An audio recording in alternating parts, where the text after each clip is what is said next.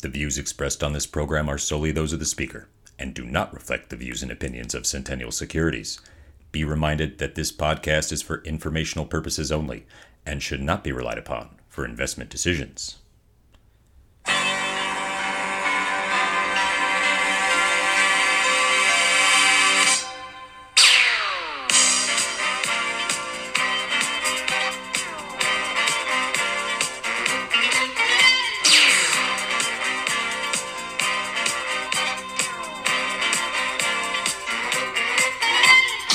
Happy Friday! Welcome to the Weekly Investment Podcast, where we discuss the week's must-know investment news and how it affects your money. I am your host, Walter. This week we discuss the case for 50, Buffett's Q4 buys, and Volmageddon 2.0. It's been another exciting week in the investment world, so let's crack right into the news. A resilient economy, red-hot labor market, and sticky inflation are leading some to believe that a 0.5% or 50 basis point rate hike is possible when the Fed meets again next month. How strong is the case for 50?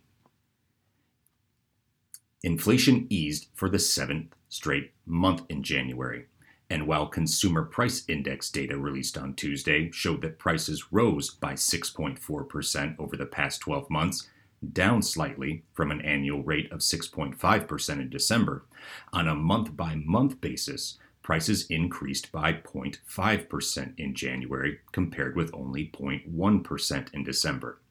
The acceleration was largely driven by shelter costs, which rose by 0.7% last month and are up 7.9% from a year ago.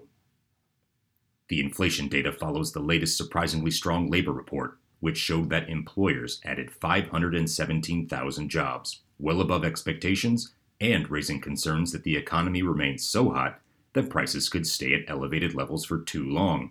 The number of Americans filing new claims for unemployment benefits also unexpectedly fell last week, more evidence that the labor market remains tight. The latest economic data underscores the challenges faced by the Fed.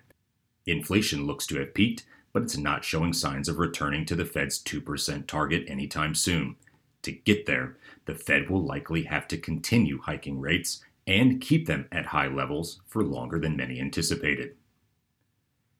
Tuesday's CPI data, combined with the latest jobs report, pretty much guarantees the Fed to raise interest rates by at least 25 basis points for the second time this year.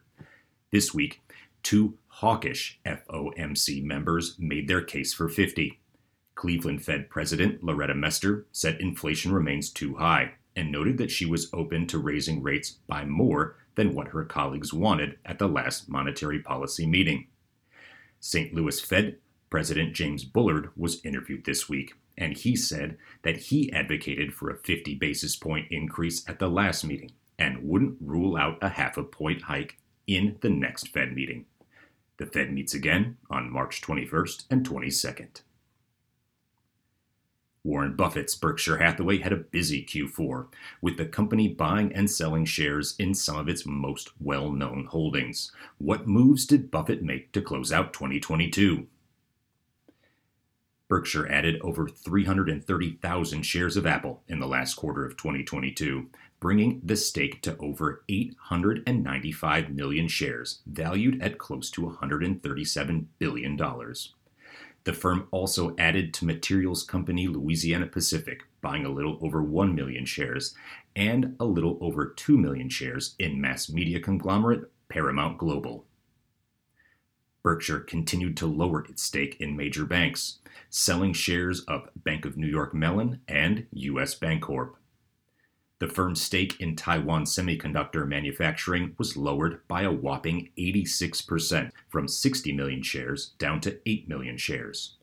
Berkshire also trimmed stakes in Activision Blizzard, Ally Financial, Chevron, Kroger, and healthcare company McKesson. Exactly why Berkshire chose to do more selling than buying late last year is unknown, but expect more clarification when the company reports its earnings later this month. What it does suggest is that the stock market, which is up about 7% since the start of the year, is not showing a lot of value at the moment. Warren Buffett has a keen eye for a good deal and is content to stay patient. Volmageddon was the February 2018 spike in volatility that wiped out some short volatility strategies. A takeaway was the dangers of hedge and leverage rebalancing in both highly concentrated and volatile markets. Once bitten, twice shy, but did the market really learn anything? Okay, so what's the issue? A sudden rise in market volatility on February 5th, 2018 led to a one-day loss of almost 90% in the value of some short volatility exchange-traded products, or ETPs. Traders nicknamed this event Volmageddon. The Volmageddon episode can be explained by a combination of market concentration and hedge and leverage rebalancing. Without getting too much in the weeds, ETPs were designed to provide investors with a return that mirrors the inverse performance of the S&P 500 VIX short-term futures index. Basically, it was a way for investors to gain if the stock market was quiet, with little or no volatility. When volatility spiked in February 2018, there was a sharp fall in the value of short volatility ETPs and an increase in the exposure of their short VIX futures positions. The ETPs needed to buy a large number of VIX futures contracts, which pushed up futures prices and led to further rebalancing, and this negative feedback loop kept pushing future prices upwards and led to huge downward pressure on ETPs and eventually investor losses of about 90%. Why is this 2018 story important for 2023? Zero DTE options. DTE is short for days to expiration and basically tells us how many days the right to buy or sell an underlying asset at a specified price is available. Once this time is up, the option generally expires worthless. A 0 before DTE signifies that the option is set to expire that same day.